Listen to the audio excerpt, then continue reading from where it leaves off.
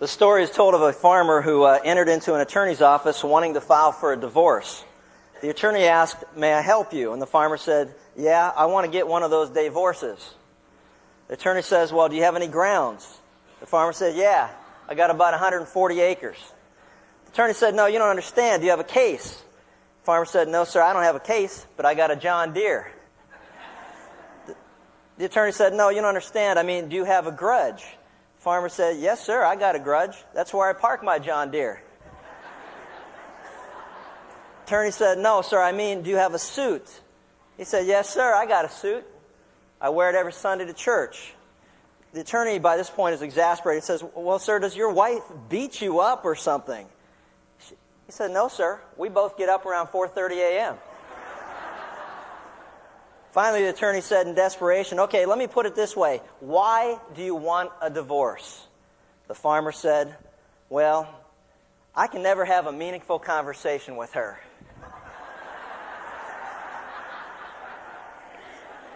You know, as I heard that story and continued and watched and listened to the ongoing battle for the White House, I was reminded of the importance of accurate and reliable communication, of the ability to convey a thought through verbal expression.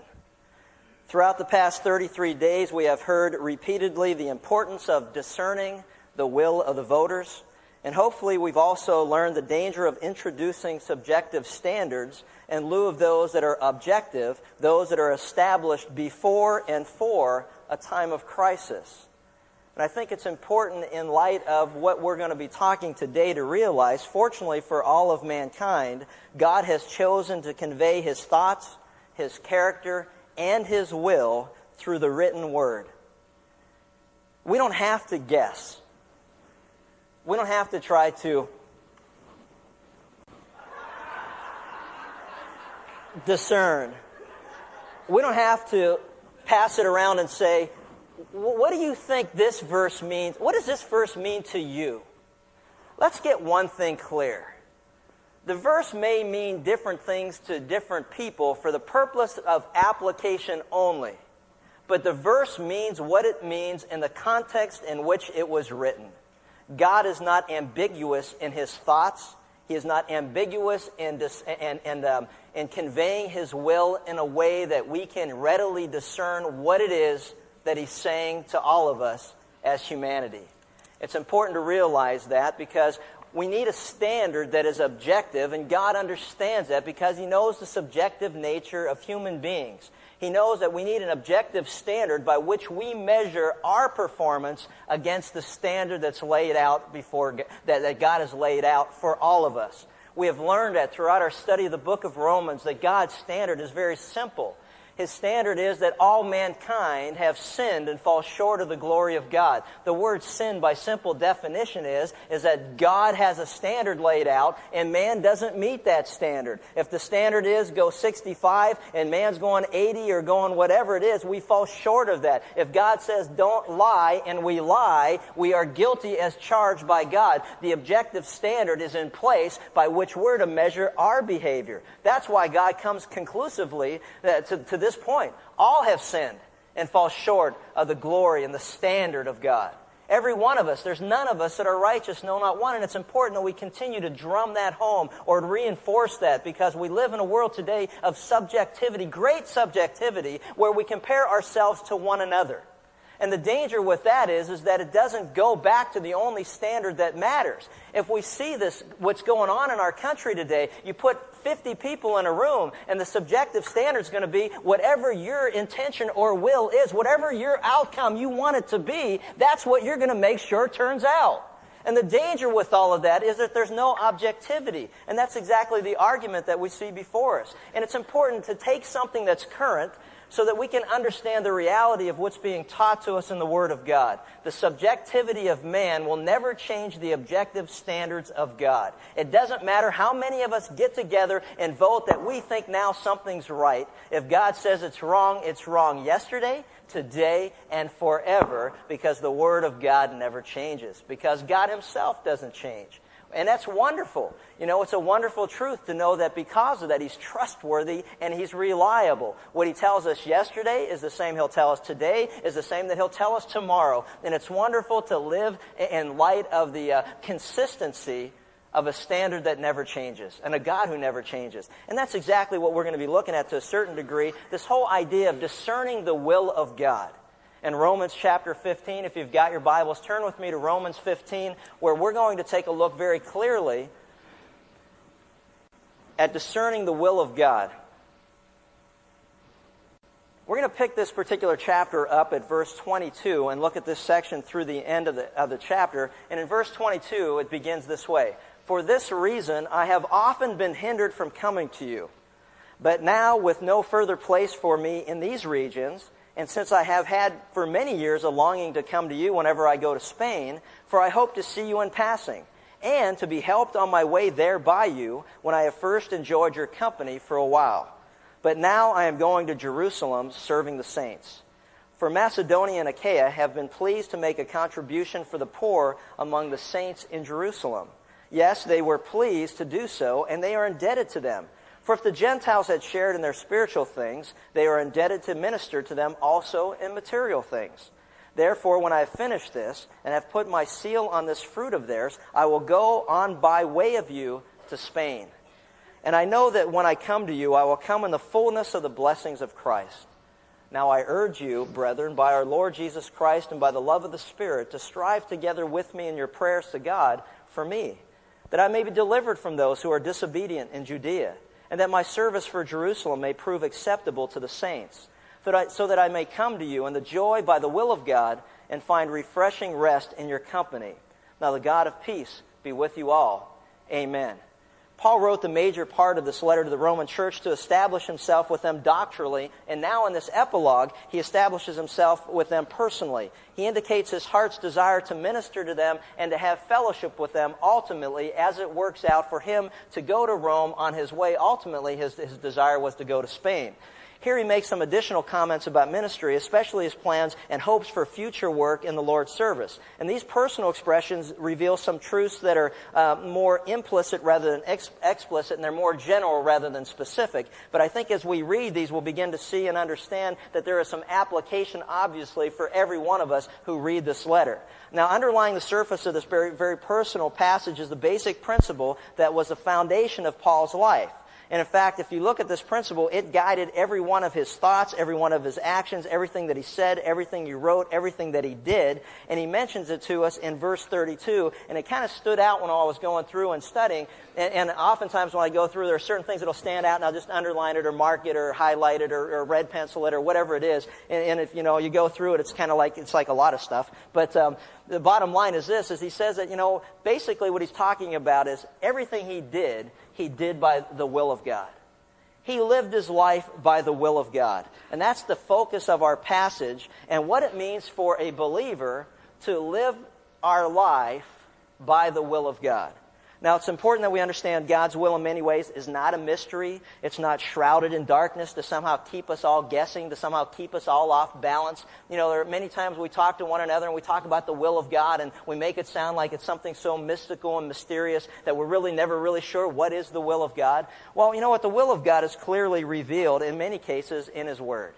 We don't have to guess. It doesn't have to be subjective at all. It's very objective. It's a standard. It's laid out, and it's clearly told to us. Paul, for example, understood that from the time that he had come to faith in Christ, and now those of you who have been with us throughout the series, we realize that there was a point in Paul's life where he was in opposition to the things of God. He hated Jesus and everything that Jesus stood for, that on his road to Damascus, where he was going to persecute those who had come to faith in Christ and were openly promoting that Jesus Christ was indeed Messiah, that He was the Savior of the world, and all who came to faith in Him would be right with God. He wanted to stop that message. But God intervened in his life and interceded in his life. And on the road to Damascus, we're told that he came into a personal, living relationship with Christ through faith.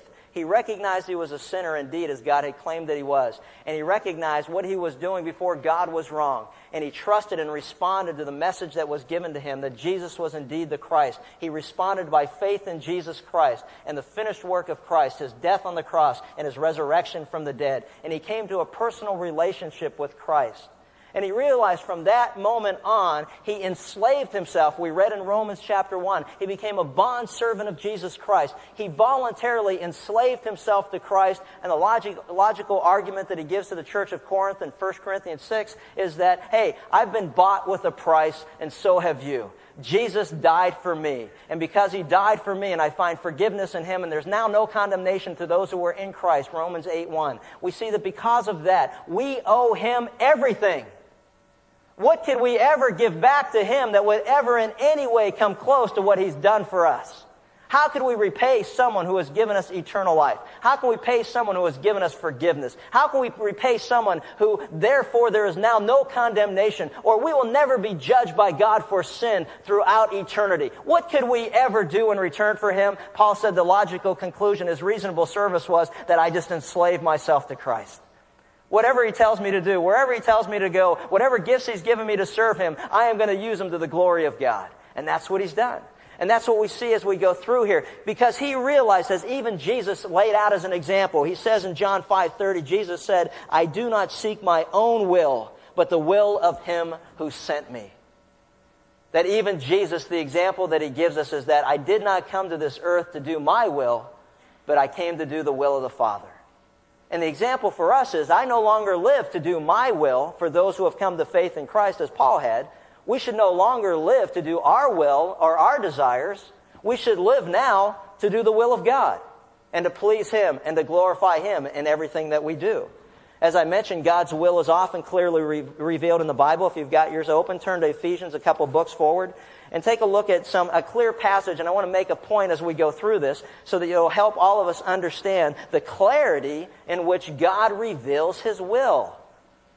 We don't have to hold the page up to the light and try to figure out whether this is applicable to us or not. For all who have come to faith in Christ, the will of God is very distinctly revealed throughout his word. For example, in Ephesians 4:17, he starts by giving a contrast of what our lives were like prior to faith in Christ, what the lives are like of those in the world who have not come to a personal relationship with Christ, and he contrasts a before and after picture. He says, I say therefore and affirm together with the Lord, you walk no longer. And the word walk means stop living your life. It means the direction that you're going in your life. That you walk or you live no longer just as those who don't believe also live in the futility of their minds, darkened in their understanding, excluded from the life of God because of the ignorance that's within them. See, it's because of the hardness of their heart. See, so oftentimes God clearly reveals when a person is confronted with the gospel, it's only the hardness of our heart. I think back in the days when someone shared with me, Chuck, have you put your faith and trust in Jesus Christ and in him alone for the forgiveness of your sins? Do you understand that you're a sinner? Do you understand the message that I'm sharing with you? Do you understand the message of God? And I could say to them in certainty, I understand what you're saying, but it's not for me. I'm not interested. Good for you. I'm glad it's working for you. But for me, I'm not interested. Have a nice day. Have a nice life. And that's the way we left it. And I look back on that and I begin to realize very clearly what God says. The only thing that held me back from coming to faith in Christ was my own stubborn heart. You know, I told someone recently as we were discussing who said, you know what, I believe in my head, but I don't believe in my heart. Said, you know, the distance from your head to your heart is the distance from heaven to hell. Isn't that the truth? Simply is. You can know things in your head but not accommodate them in your heart. And the difference is the difference of where you'll spend eternity. The difference is of whether you'll be judged for sin or won't be judged for sin. And it's important that we understand that and realize that. He goes on and says they become callous in verse 19. They've given themselves over to sensuality, practice of every kind of impurity with greediness. And he says, but you didn't learn Christ this way. Saying there's a contrast between before you came to Christ and how you should live after you've come to Christ. You didn't learn Christ this way, and if indeed you've heard him and have been taught in him and trust in him and trust in his truth in Jesus, that in reference to your former manner of living, you lay it aside. You put old things behind and all things become new. 2 Corinthians 5:17. He goes on and he talks about the contrast in verse 25. Therefore, you used to lie, now tell the truth. It says you used to get angry and have no self-control, now have anger but only anger toward unrighteousness and sin. and have the fruit of the Spirit, which is also self-control. It says, you used to steal, lie, cheat, and steal. That includes cheating on your expense accounts. That includes anything else that you can put into that category that, whatever you want to try to manipulate and come up with, lie, cheating, and stealing. He says, you used to do that. He says, now work hard.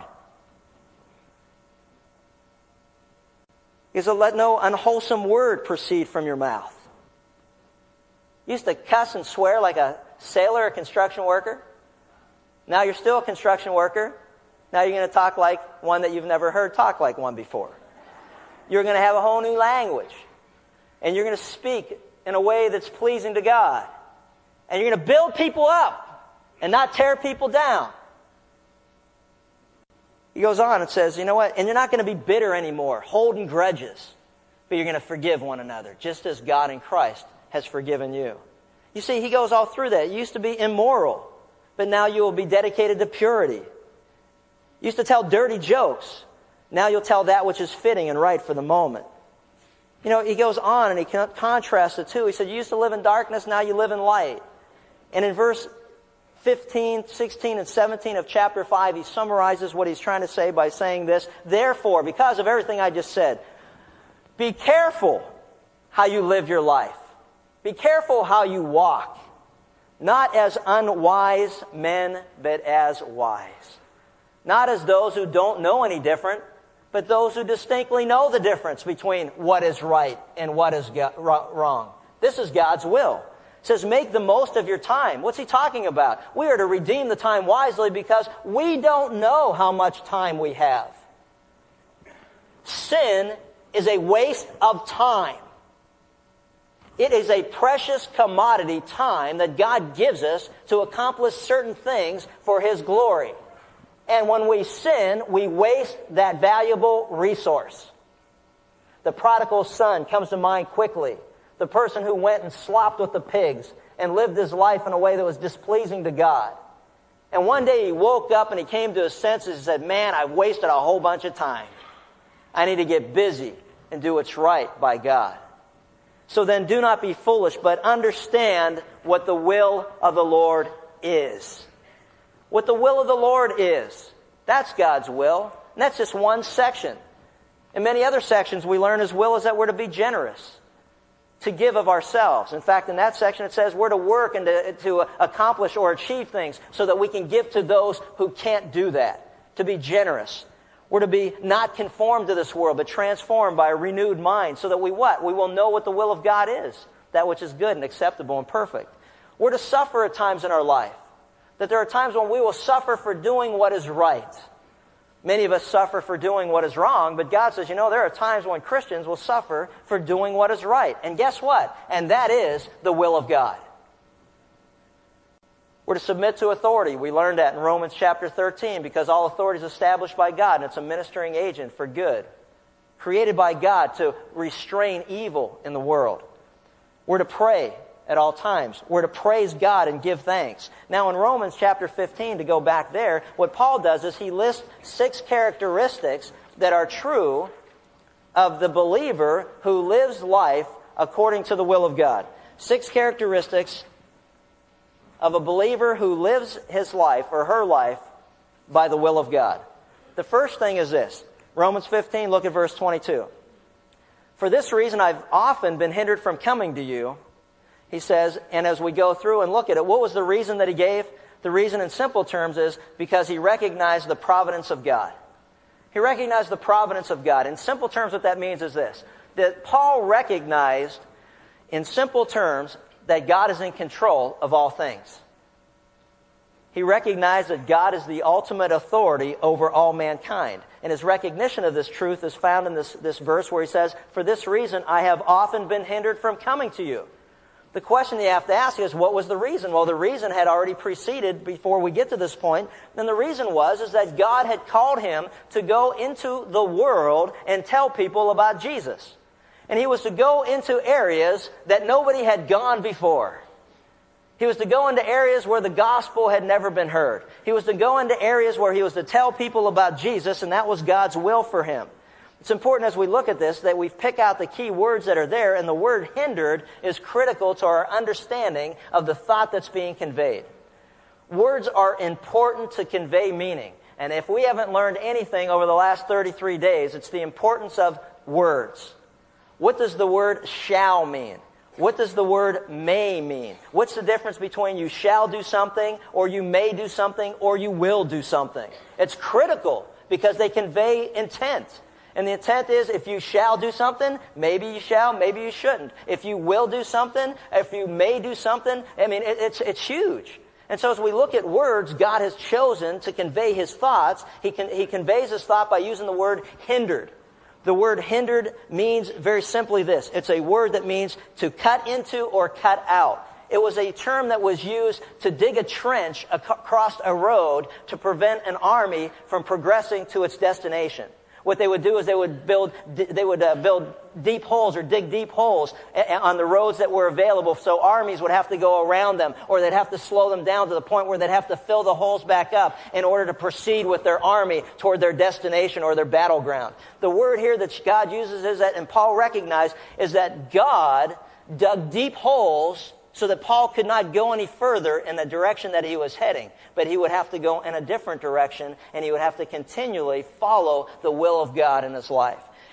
Let me define this for you in a way that helps us to understand it. The imperfect tense of this verb indicates continuation.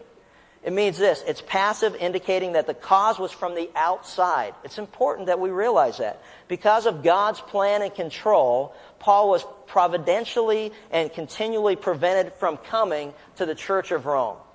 Do you understand that? It was from the outside, not from his own desires. He's already indicated his desire was what? Man, I've had a desire for a long time to come to Rome. It's a place where I've always wanted to come on my way to Spain. My ultimate destination is I want to get to Spain. But God controlled the direction that Paul was going. Now, we read through the Bible, there are a lot of occasions where God miraculously intervenes in human history. We read in the book of Exodus, for example, that God opened or parted the Red Sea so that the nation of Israel could go on dry land to the other side and escape the marching armies of Pharaoh, and that God, in His providence, covered up the army of Egypt as they pursued Israel into the Red Sea. We see that God does that. But we also realize that many times in life, God doesn't use miraculous means to convey His will to us. It's not always that evidence of, the cloud by day and the fire by night. It's not that obvious at times. But the bottom line of providence is this. God's sovereign control of everything exercised not through the miraculous, but through ordering all the complex natural events so that they accomplish His will. Do you follow that? That God is in control. If we're to live by the will of God, we need to put to rest this truth once and for all. God is in control of all things. It is amazing to me how many believers I talk to that are so troubled by the events that go on in the world around us. God is in control of all things. Period. Exclamation point. And we're going to talk what that means to us individually, but all we've got to do is go through Scripture and see how true that is. And we know that this is true, that God works together. And He brings about all things work together because of God's sovereignty. And work together for good, according to God's purposes. Why? For those who are called according to God's purposes, all things work together for good. See, God's in control of all things. If you're with us through our study of the book of Daniel, you would have seen the impeccable evidence that God lays out in His Word as He tells us in advance what nations would be coming up in the future and who would be leading them. We saw the Babylonian Empire that was taken over by the Medes and the Persians, that was taken over by the Assyrians, that was taken over by the Romans. And all of that was laid out clearly in the Word of God hundreds, if not 1,000 years before any of this ever took place. And he's also told us in the future of our time, all of that is history to us, but in the future there's a day coming where the Roman Empire will be revised once again, or resurrected, so to speak. It has not been dead. It has merely been distributed throughout the world, and there's a day coming when that coalition of those 10 nations will take and get together again. And we see the Word of God clearly tells us that. From Genesis, the book of beginnings, to the revelation of Jesus Christ, we see the beginning and we see the end. We see everything that we need to know. God is in control of all things, and all things are working towards His purposes and His end. We can all relax a little bit. God's got it under control. Probably the best example in the Old Testament is clearly found in the story of Joseph. I love this story as it has to do with the providence and sovereignty of God. Because as you read through this, you go, why would God allow somebody to be thrown into prison? Why would God allow somebody to be thrown into prison who didn't do anything wrong? Why did God do that? And as we see and the events unfold before us, it's such a beautiful picture of the sovereignty of God. As here's Joseph in prison, and he makes friends with people while he's in prison. And one of those people that were in prison with him later tells, hey, I knew a guy in prison who could tell me things that were going to happen. And so they called him up and brought him. And anyway, the culmination of all of it is this. And this is what Joseph says to his repentant brothers who had sold him into slavery. And we're wondering, as we all wonder, why, God, you allow certain things to happen the way you allow them to happen? Here's what he said. You meant evil against me, but God meant it for good. And here's why. In order to bring about this present result, to preserve many people alive. Beautiful. Genesis 50, chapter 20. King Xerxes, the same way, appointed Esther as queen. Why? In the providence of God, that she would protect the nation of Israel from being annihilated by those who were her enemy. And you've been appointed for what? For just such a time as this. Is that great? Appointed for such a time as this. There's great comfort in all of that. We can take comfort. Even as we see and hear what's going on around us in our nation, we can take comfort that when God's will is finally clearly revealed, that we know that God's hand's in it. Regardless of what happens, regardless who ascends to the presidency, regardless of what's going on, because God, in His sovereignty, is going to bring about His purposes. Read Acts chapter 17. It's a wonderful passage on the sovereignty of God as it's appointed by God for certain nations to rise, for certain leaders to rise, and there's no boundary that they have that hasn't been given boundaries and parameters by God. And it's a wonderful thing to look at and say, hey, I guess God, you pretty much got things under control. Can there be any other doubt in our minds that God is in control of all things? Let me ask you just a personal question and just something that you have to think about a little bit, and that's this. What exactly is too big for God? What exactly would God be limited by? Let me see if I understand this right. He's all shook up about a presidential election in the United States, but He can hold the universe in place? I don't know. It seems tougher to me to hold the universe in place than to elect a president, although you wouldn't know it by how we're going about it. But, I mean, what's tougher? Wasn't it Jesus who said, what's tougher to do? To tell this man that his sins are forgiven? Or to have a man who had never walked to stand up and walk? Huh?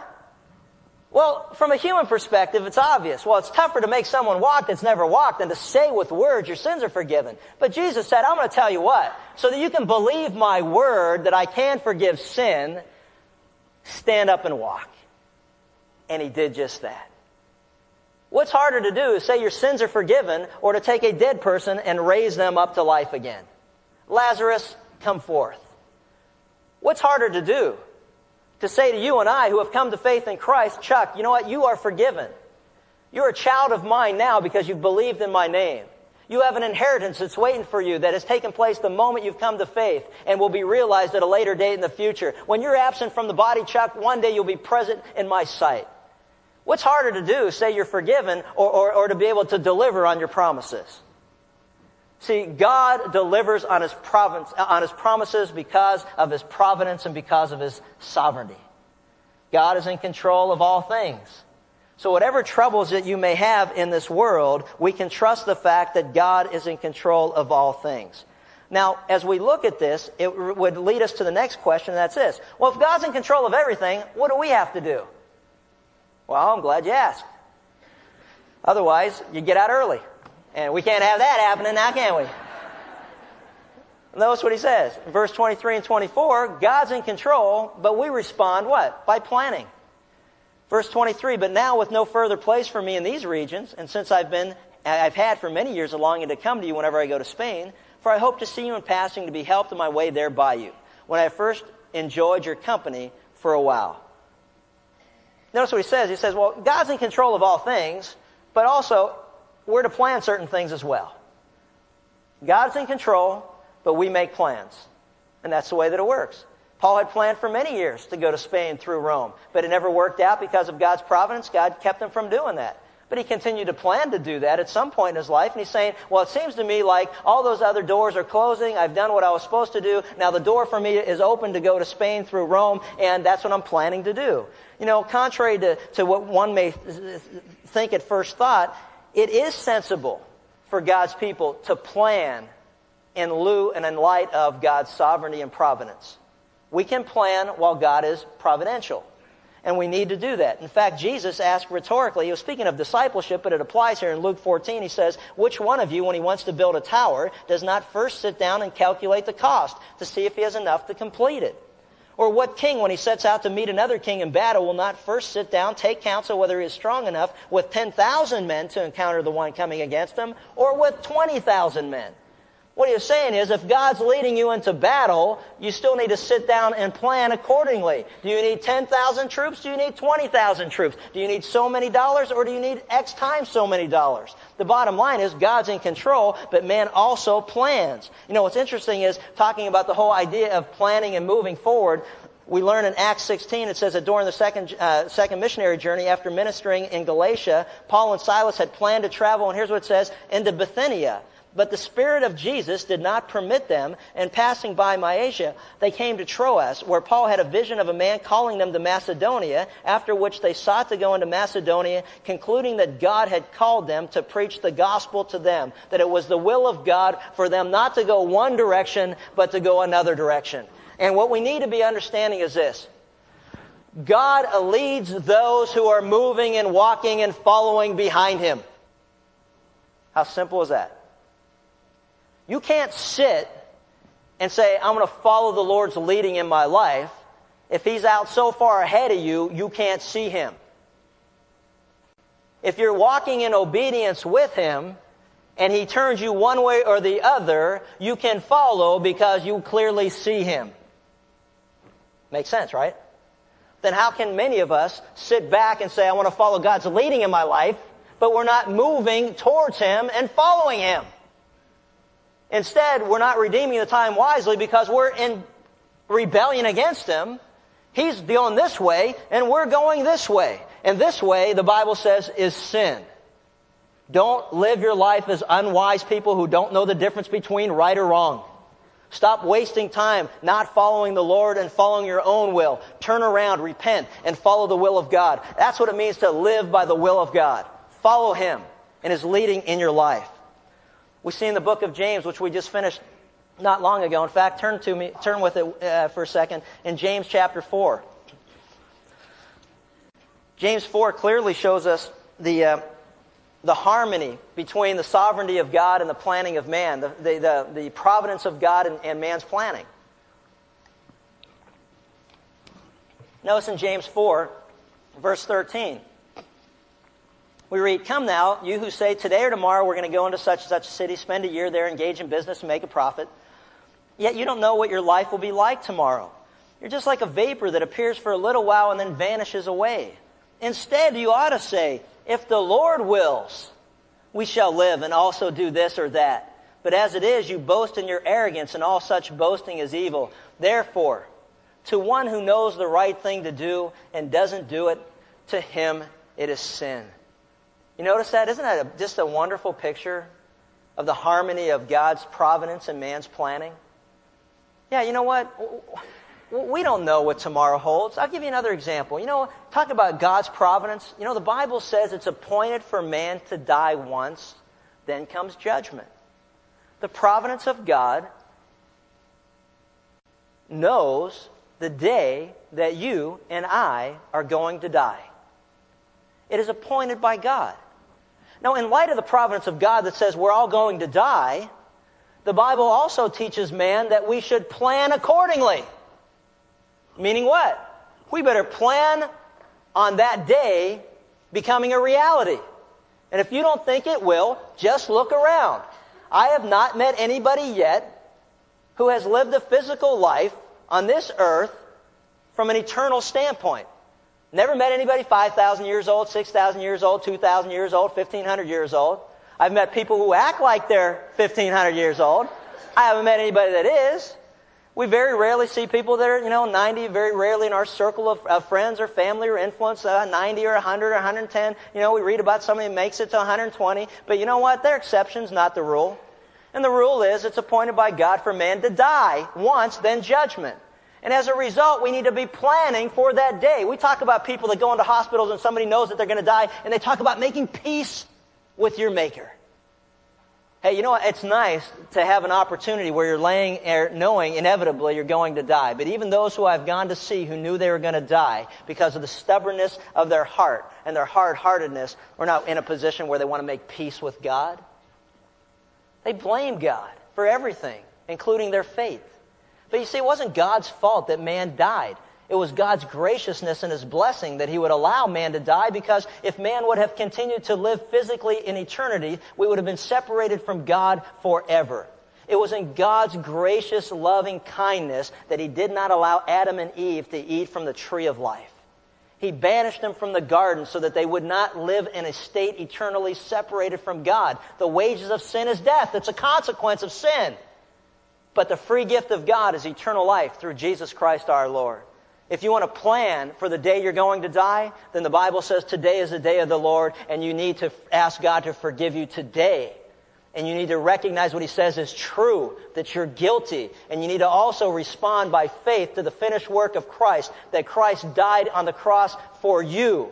And He rose again, demonstrating that He's trustworthy. And you need to believe Him in your heart, not just in your head. Because it's in the heart man believes, resulting in righteousness before God. And it's with his mouth he confesses, resulting unto salvation.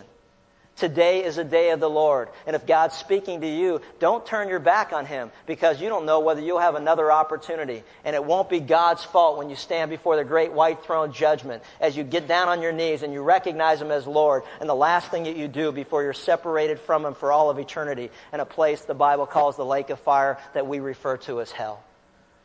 God is a wonderful God, a loving God, patient, loving kindness, long-suffering, and He's given all an opportunity to hear the Word of God so that we can respond to the grace of God. We need to realize that, and that's how we plan. The Bible says in Proverbs 16:9, the mind of man plans his way, but the Lord directs his steps. The mind of man plans his ways, but the Lord directs his steps. Many are the plans of a man's heart, but the counsel of the Lord, it shall stand. Don't miss the point. There's harmony between the providence of God and the planning of man. In fact, in Matthew chapter 6, Jesus said this. He said, for those who worry about being provided for, He said, all you need to do is look up at the birds of the sky, and you will see that our Heavenly Father provides for them. How much more so will He provide for us, who He sent Jesus Christ to die in our place on the cross? How much higher value and esteem do we have, who are created in the image and likeness of God Himself? The Bible says, look up at the birds so that we see the providence of God and the caring of God. But I want to tell you another thing that I realize when I look up at birds and how God provides for them. I have never yet seen a worm jump into a bird's nest. Get with me. Have you? No, it's amazing. I see people around there going, well, the Lord will provide. They're unemployed, supposedly looking. The key is looking for work. They're not working. They're not looking. They're sitting. Sitting, waiting for work. And in my experiences, I don't know if it's just me and there's not great demand for someone like me, but in the times where I was in between work, looking for work, I was out actively pursuing opportunities. I thought, after I waited for a little while and no one came rushing and knocking at my door or calling, that maybe it was time for me to get out and start to do something. See, the providence of God says that God's in control of all things, The harmony of man's planning says, you know what, man, we have a responsibility to be planning. Now, what's interesting to me is this. What is the Apostle Paul planning to do in Romans 15? Listen to me. Paul was planning to go to Spain through Rome, listen, to tell people about Jesus. That's what he was planning to do. Why was he going to Spain? Why did he want to go to Rome? They were huge places of commerce. It was the seat of the world government at that time. Everything revolved around Rome. Why did he want to go there? Because that was where he could have the greatest influence on the greatest number of people. One of the reasons that I put up with what I put up with at times ministering to professional athletes is because in our culture, the sphere of influence that they have is incredible. When a guy like Kurt Warner stands up after a Super Bowl and says, I want to give all glory and praise to my Savior, Jesus Christ, he reached 120 million people in one statement that the rest of us there's no way possible. The only influence that we can have is when we influence people that have influence, then ultimately we are a partner in that ministry, and our influence of influencing people that have influence on a culture is how God uses all of us together to proclaim the excellencies of Jesus Christ, who has called us from darkness into light. What are we supposed to be doing? Proclaiming His name before the world. See, Paul said, I'm not ashamed of the gospel because it is the dynamite of God, the power of God. It's the only thing that can provide eternal life for those who believe, the Bible says. He says to the Jews first, also to Greek, it's dynamite. We're to be planning, actively planning. I like what was shared this morning. The guy who has 4 Jesus videos in his golf bag. It's not a coincidence that they're there. There was a plan that I want to reach the guys that I'm golfing with for Jesus. I don't want them to go to hell. I want them to come to faith in Christ. I want them to enjoy the blessings and the forgiveness that comes in a relationship with Christ. I am planning to reach the world that God has put in my path for the purpose of sharing the gospel of Jesus Christ. What are your plans? I'm so convicted. I sit there and go, here's my plan. My plans are a lot like James 4 plans. We need to get so much work to take care of our overhead. We need to get so much more work to take care of, any kind of profit we're going to make. We need to get, this, that, and the other thing. We're planning on buying a new car. We're planning on going to another house. We're planning on maybe getting a better job. We're planning on getting a raise. We're planning on putting so much money in our retirement fund. We make all these plans for everything in life, but planning on reaching people for Jesus. Man, we're pretty dense sometimes. And it's very convicting. That's why it's so quiet here. Because I want to ask you what I ask myself. When was the last time I made plans to reach someone for Jesus? Strategy. See, God, man plans his ways, but the Lord directs his steps. And we always need to be sensitive to that. We may invite people over for the purpose of sharing the gospel with them, but if we're following the will of God and we're discerning His will, maybe that's not the right time. We need to be sensitive to that. And you throw out a little statement or you throw out a little conversation. If the door closes, they don't want to go there, then you be sensitive, you develop the relationship, you develop the friendship, but you put it on a back burner because you continue to pray in the meantime to reach them with the gospel. It doesn't mean that God doesn't want them to hear the gospel. It just means God wants us to be sensitive to the leading of God as we're sharing the gospel with people. I talked to people, and Linda talked to a gal this past week that said, she invited her to come to church, and she said, I'm not really, she goes, are you one of those Bible thumpers? And so, Linda's having a heart attack thinking of how many times I've stand up here going, and another thing. That. And so, in good conscience, she said, I'm not. But what was the point? The point is that she goes, we got these neighbors and they just hammer on us all the time. They just hammering on us all the time.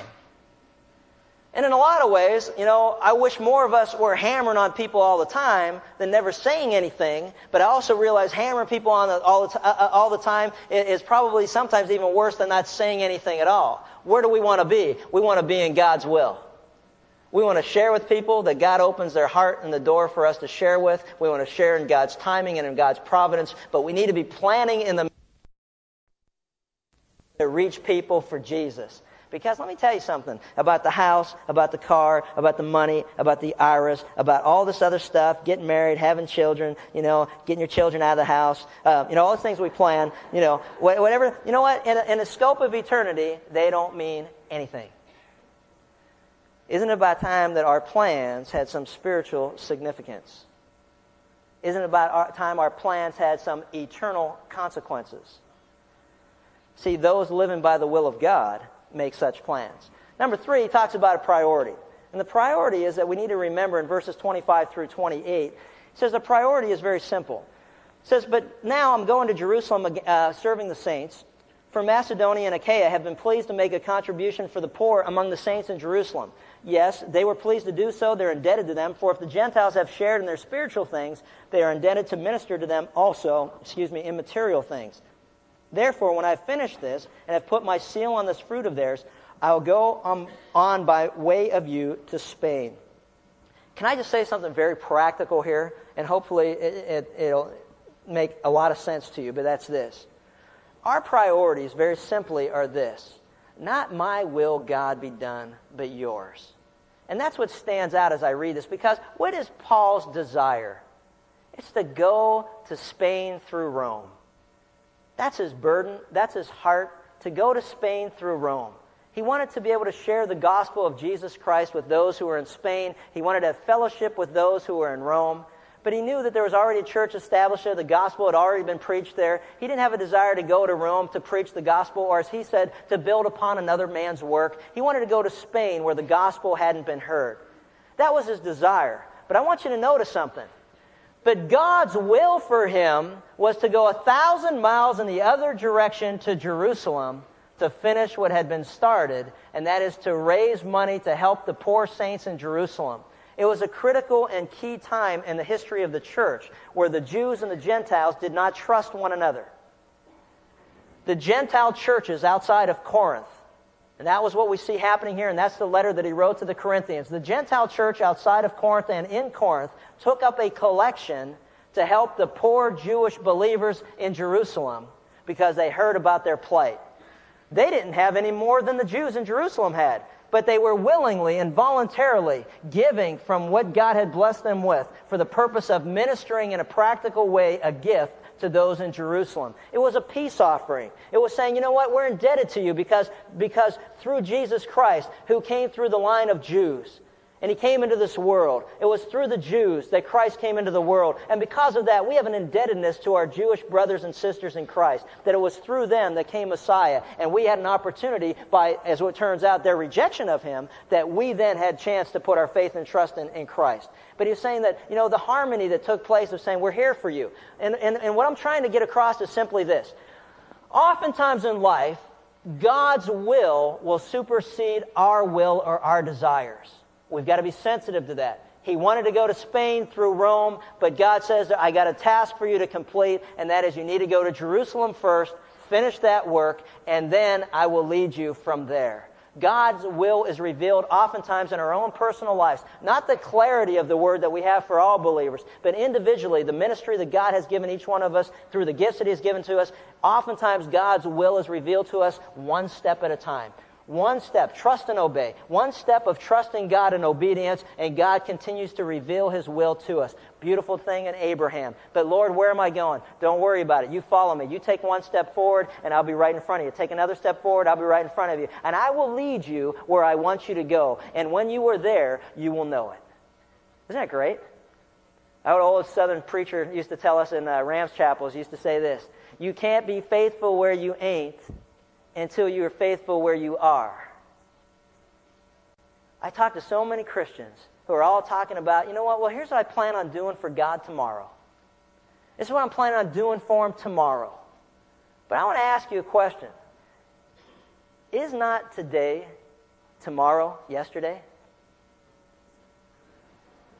I know that's a little much for some of you. You've been sitting a long time. But you got the point?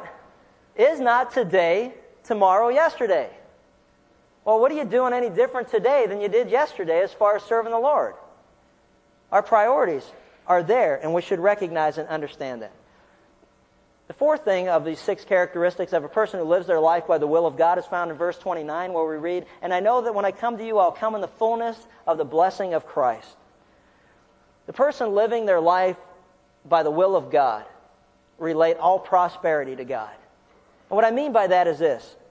Paul said, "I know," with absolute assurance and certainty. And the reason that he knew that whatever he was going to do, he would find the blessing of God is because he lived continually in obedience to the Lord. His life was always blessed. You ready for that? Because he lived every day in continual obedience to the Lord, his life was always blessed. It doesn't mean he didn't go through difficult circumstances, because we certainly know that his obedience to the Lord, there were times where he was in prison, there were times where he was beaten and left for dead, there were times that, he was scourged, there was times that, he was shipwrecked, there was times that, it doesn't mean the circumstances of life are in the, wow, everything's rosy category. But even in the midst of all of those things, he was blessed by God. Why? Because he saw God's hand in everything. Because he saw God's sovereignty in everything. If he was beaten, it was because God allowed it. If he was shipwrecked, it was because it was part of the plan of God. If it was thrown in prison, and that's why when he was in prison in Acts chapter 16, Paul and Silas were chained to prisoners, and they were praising God even though they were illegally thrown in prison, because they knew it was God's plan for them to reach people in prison. They never would have reached out on the streets with the love of God found in the gospel of Jesus Christ. He could have never shared the gospel with the guy he was chained to unless he had been put in prison to do so. Wherever we are in life, we are there strategically, whether we see it or not, we are there strategically for the purpose of proclaiming Him, Jesus, who has called us from darkness into light.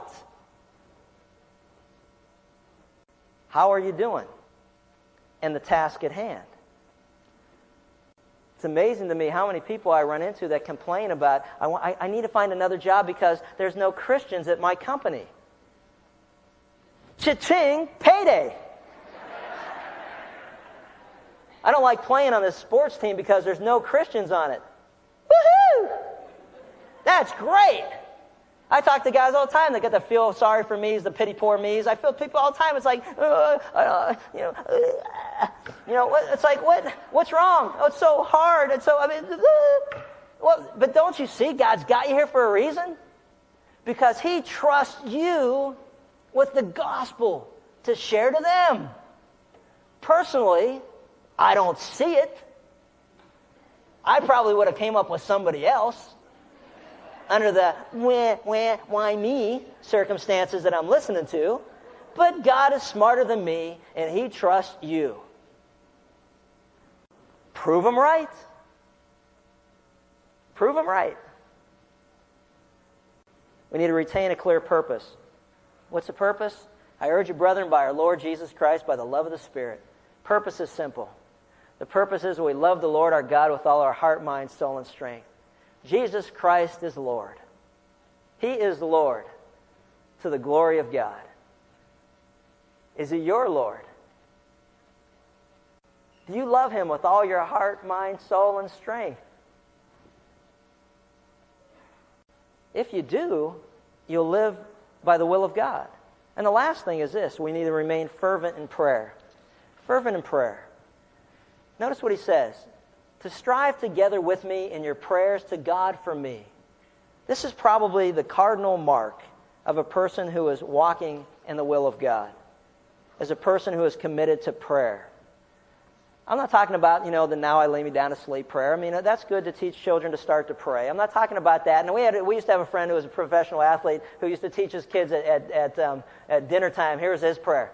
Okay, yabba dub dub, thanks for the grub, yay God. Now, I understand the intent there, but I also knew he was a linebacker and he got hit in the head a lot too. So that may have been about all we can get out of him. But the point is this: the word "strive together" is a word that is translated from the Greek that means to agonize over. To agonize over. He says, strive together in prayer to God for me. Agonize over prayer. When was the last time you agonized over prayer? I immediately pictured Jesus in the garden as he prayed before the Father, and his sweat turned to beads of blood. He agonized over that which was about to take place, and he understood, and he said, Lord, if it's your will, allow this cup to pass from me, but if it's not, I'm here to do your will. He agonized over it. When was the last time that you agonized over someone to share the gospel with?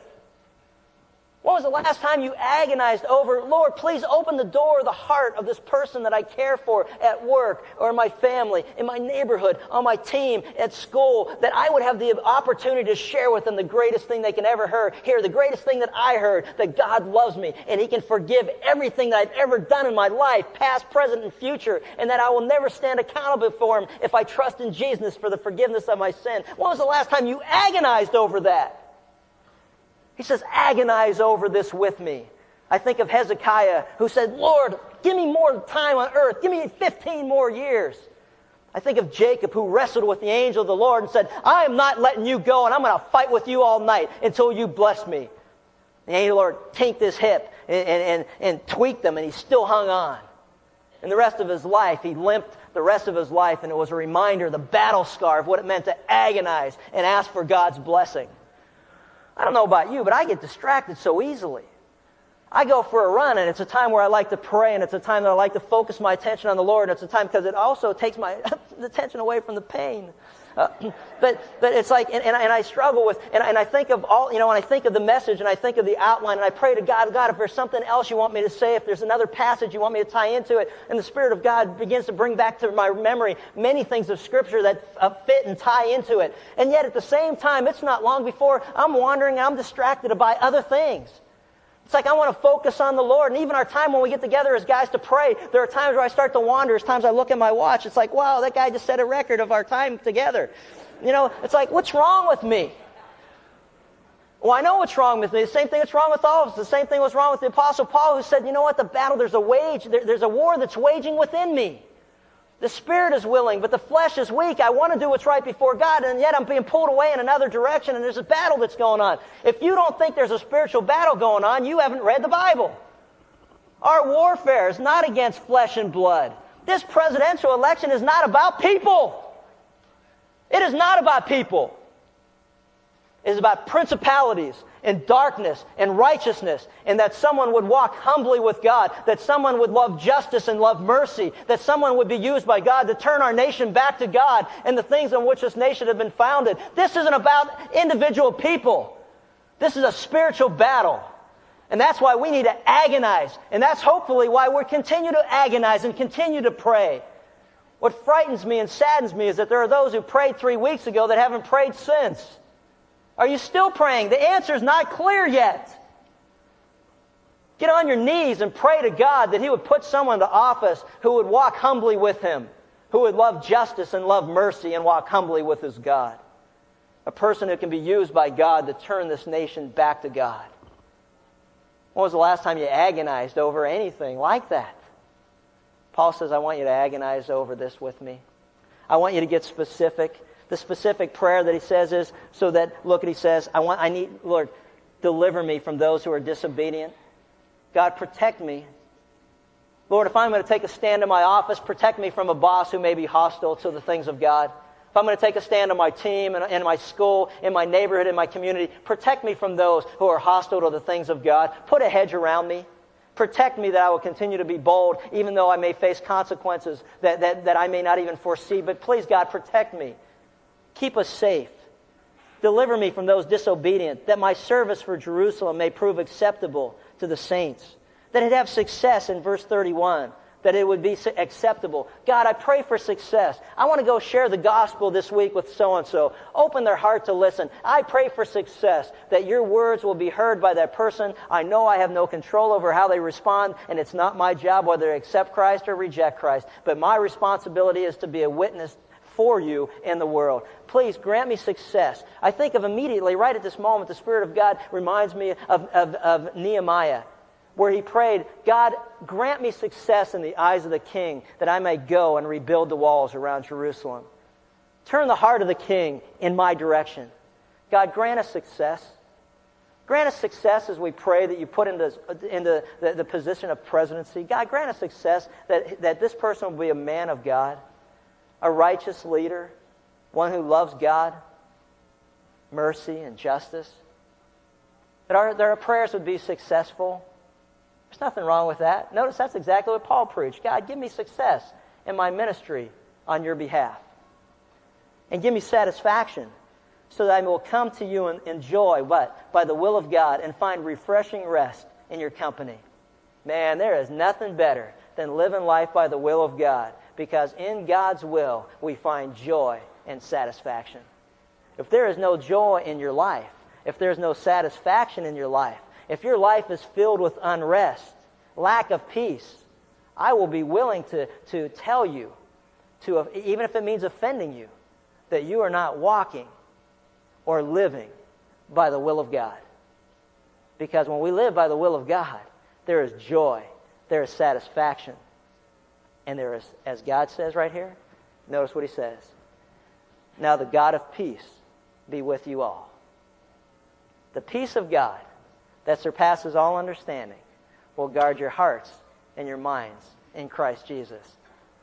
If you are here and you have not made peace with God, then do not wait, for today is the day of the Lord. And peace with God comes by recognizing that you are guilty, as God says, and that you respond by repenting of your sin and turning to God and believing that Jesus Christ died in your place on the cross, that he rose again 3 days later, demonstrating his power over death and also to give life. If you are here and you've not made peace with God, it's appointed for man to die once, then comes judgment. That's God's providence. But man's planning is that we need to plan for that day. For those of us who have come to faith in God through Christ, we praise him because of that. And now I challenge you to live every day by the will of God. And you will find peace. Jesus Christ is the Prince of Peace. And he wants us to know that peace. And he wants us to have life and to have it abundantly. Father, we just thank you. We just pray that in our own lives, each one of us, first, that we've resolved the issue of coming to faith in Christ, that we know beyond a shadow of a doubt that when we're absent from this body, we'll be present with the Lord. Your Spirit confirms with our spirit that we're children of God to those who believe in his name. That you confirm in our hearts that we will never stand before you in judgment, that there's now no condemnation to those who are in Christ. God, we just praise you for that truth. And we also ask that you give us the strength and that we'd be obedient to live lives according to your will and not ours, to follow you in your direction in life, knowing that you are in control of all things, to plan accordingly. God, we just thank you that it's man who plans his ways, but it's the Lord who directs our steps.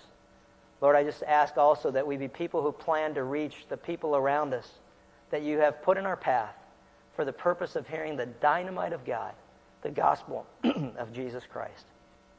Lord, we just thank you for your word. We just thank you that the word clearly conveys your thoughts, your intentions, and your will. And we just praise you for it in Christ's name. Amen.